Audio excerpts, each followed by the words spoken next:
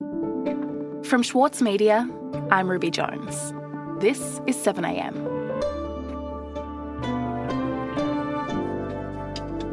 After a year of pandemic, the Labor Party is preparing for the possibility of an early election. Scott Morrison is leading in the approval ratings, and Labor is shifting its strategy from one of collaboration to one that's more combative. Some in the party, though, believe they're still likely to lose. Today, Chief Political Correspondent for the Saturday paper, Karen Middleton, interviews Tanya Plibersek about what's next for Labor.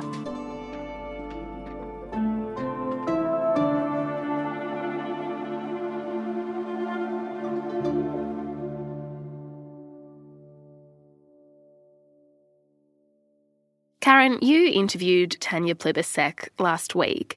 How was she? Oh, she was good. She was positive. Hello, I can hear you perfectly. Great. And talking about Labor's strategy going forward, she was sounding optimistic. How are you, Karen? Great to hear that. Happy New Year. And to you. She was keen to talk about both her education portfolio and Labor's general approach, politically speaking, in 2021. And when you spoke to her, Tanya Plibersek had just been in the news as a result of this confrontation with coalition backbencher Craig Kelly in the Press Gallery corridor. So can you tell me about what happened there?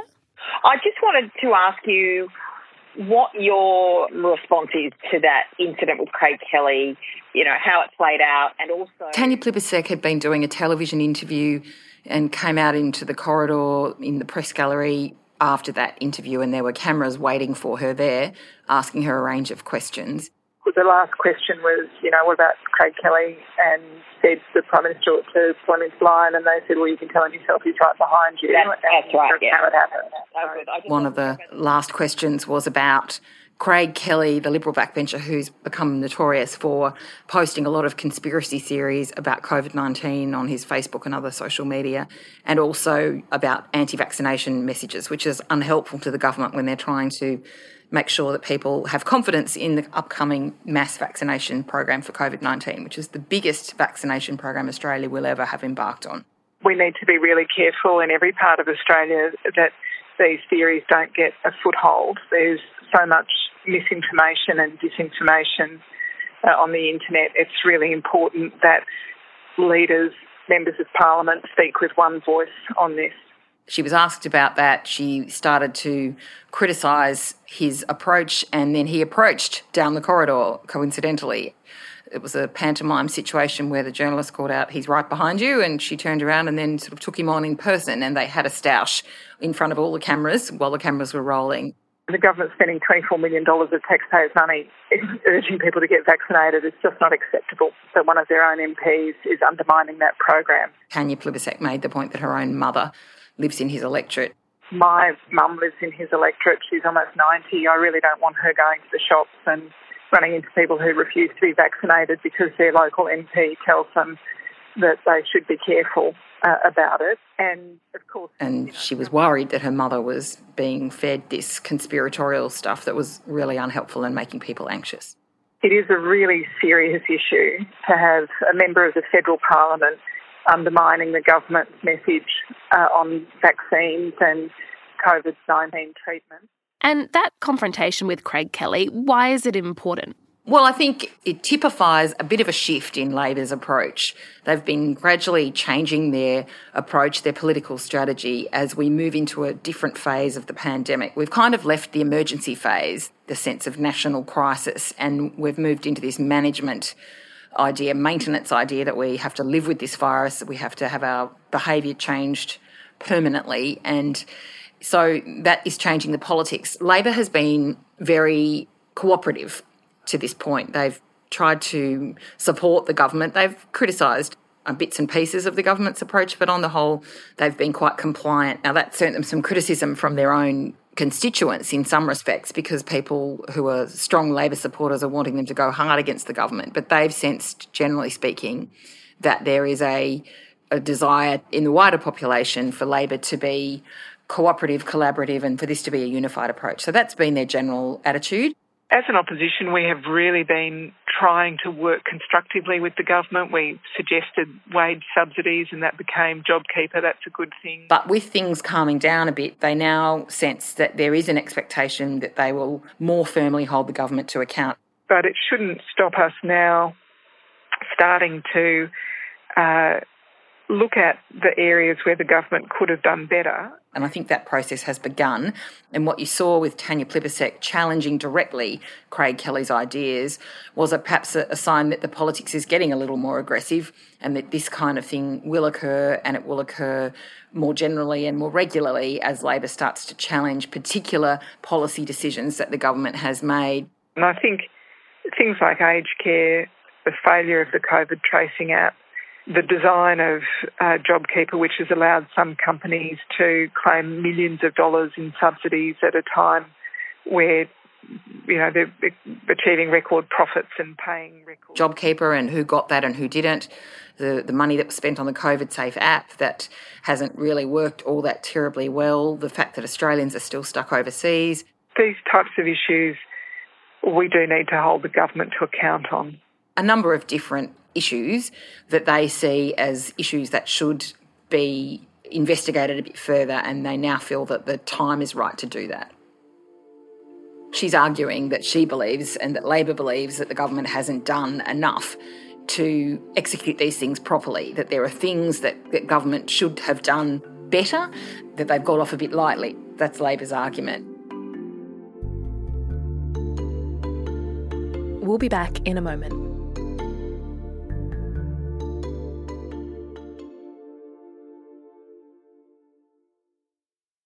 As a 7am listener, you value the story behind the headlines. That's why you should read Post, a free daily newsletter bringing you the top 5 news stories of the day, summarising each of their key points with links to full articles from a range of sources. Get the news you need to your inbox every weekday morning with Post. Sign up at thesaturdaypaper.com.au/newsletters. The City of London in Andrew O'Hagan's latest novel is crumbling. But don't mistake this for pessimism. Instead, the author insists it's a necessary process for a better future. Change doesn't just happen because it's time for a change. Change has to be forced. We live in the end not in countries that are settled places, they're just imagined communities. I'm Michael Williams, and on this week's Read This, I sit down with Andrew O'Hagan to discuss his latest, Caledonian Road. Listen wherever you get your podcasts. Karen, we're talking about the Labor Party and the posture it intends to take this year after being largely quiet during the pandemic. What are the issues that Labor faces this year? I definitely think that there's a national mood that we're all in this together, and people don't want to hear about politics, and they don't want politics as usual, and they don't want nitpicking. Well, Labor is very much behind in terms of the electoral race. They don't know whether the election will be held this year or next year. That doesn't absolve us from looking at the areas where the government has failed and holding them to account for failures where they exist. And I think probably it's officially supposed to be in 2022, but it can be held any time from the second half of this year into the first half of next year. And the Prime Minister has repeatedly said he will wait and run the full term and go next year, but Prime Ministers notoriously will go whenever they think they have the best chance of winning, and his chance of winning right at the moment is pretty good. So you would have to think that going in the second half of the year is a possibility. That means that they need to be ready. They have to make sure they're ready. There are reports out this week that they have leased an office building in Sydney preparing for a campaign, that they've got themselves together. There are still some policy positions that are being bedded down. We haven't heard all of the policy positions in public from Labor. They've tried to say very little about their policy positions and to leave that to roll out sort of at the last minute. They still have to do that in some very big areas, and they're getting questions in a number of areas that they really need to nail down. So there are a number of challenges for Labor, not least of which is the very strong popularity of Scott Morrison and the fact that they are still at very best level pegging in the two-party preferred vote, but their primary vote is very low. It's in the 30s, and they would be hoping to get it up a little bit higher than that. And how seriously is Anthony Albanese taking the polls and the prospect of an election this year? Leaders always say they don't care about the polls and they don't look at the polls. And on one level, it's true simply because they think longer term than that. But it would be, completely false to suggest that they don't pay attention to them in the day-to-day sense, because they do.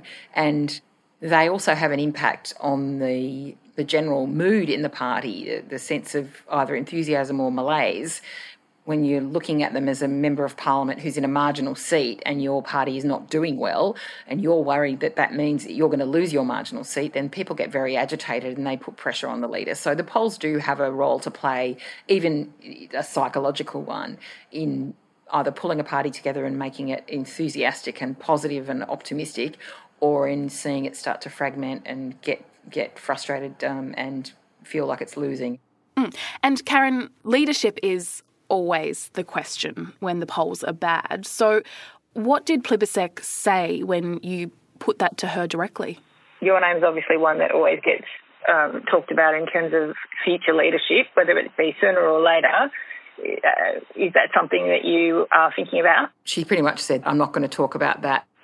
I'm just not going to talk about that, Karen, because the last thing people want to hear when they're worried about their own jobs is us talking about our jobs. That's just not my focus. The Australian people want us talking about their jobs, and of course that's the focus Labor has chosen at the moment, is very much jobs and employment, defending the Australians who've lost their jobs or whose jobs are under threat, focusing on the economy and suggesting that they are on, I think the phrase is, or the slogan is, on your side. They are on the side of the Australian people. A lot of people have looked at the world of work and really been reminded that secure work with decent pay is not just important for the individual who's in the job, it's actually good for our whole society. She's saying we want to be talking about other people's jobs, not our own jobs. We can't hope to gain the support of Australians if we're constantly talking about ourselves. Our economy needs confidence and demand. That means you have to be confident that as long as you do nothing wrong, you'll have a job next week and next month and next year. You need to be confident. What's the view in the party, Karen, about other contenders, people like Richard Marles or Jim Chalmers? Well, these things are always ultimately determined on the factional allegiances, and Tanya Plibersek is in the left, as is Anthony Albanese, the left faction. She's also from inner city Sydney, like he is. So she's a person that would be considered to be of the same kind of ilk as Albanese as a leader. The other candidates, probably those at the front of the queue, are primarily Jim Chalmers, who's from the right faction in Queensland, and Richard Marles, who's from the right faction in Victoria.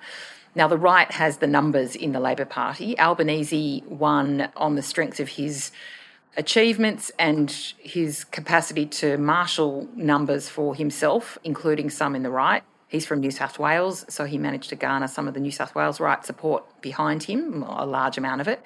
But in the future, if he was no longer a candidate, whether that's sooner or later, the right would look to a right-wing candidate before they would look to another left-winger. So that makes it much harder for Tanya Plibersek.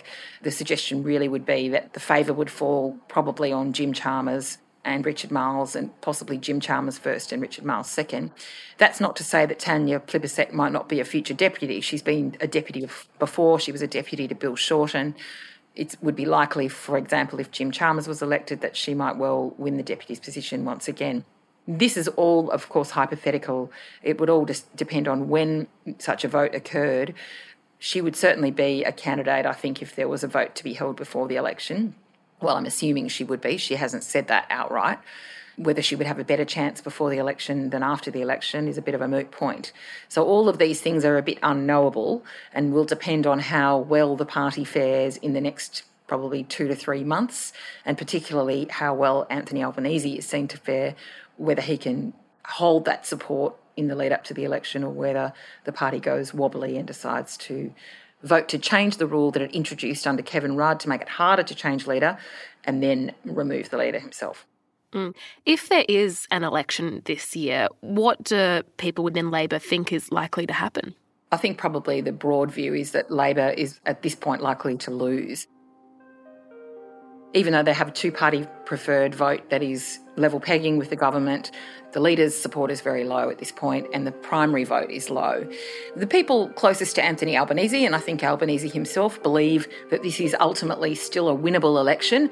They think they've got a strategy to get them there, but there are some others in the party who are nervous about that, and that's where the danger comes for a leader in the next few months as they start to contemplate the possibility of an early election. Then the question arises, do they stick with the guy they've got, or do they look to try and insert somebody else?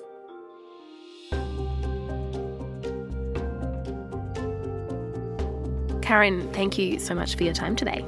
Thanks, Ruby.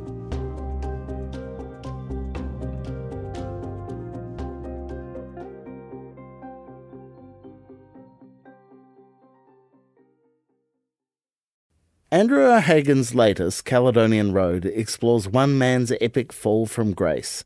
I'm Michael Williams, and on this week's Read This, I sit down with Andrew to discuss this and the state of modern Britain. All that and more, wherever you listen. Also in the news today, the 5-day snap lockdown in Victoria ended at midnight last night, as planned, after the Premier, Dan Andrews, said that the COVID-19 outbreak in the state was contained.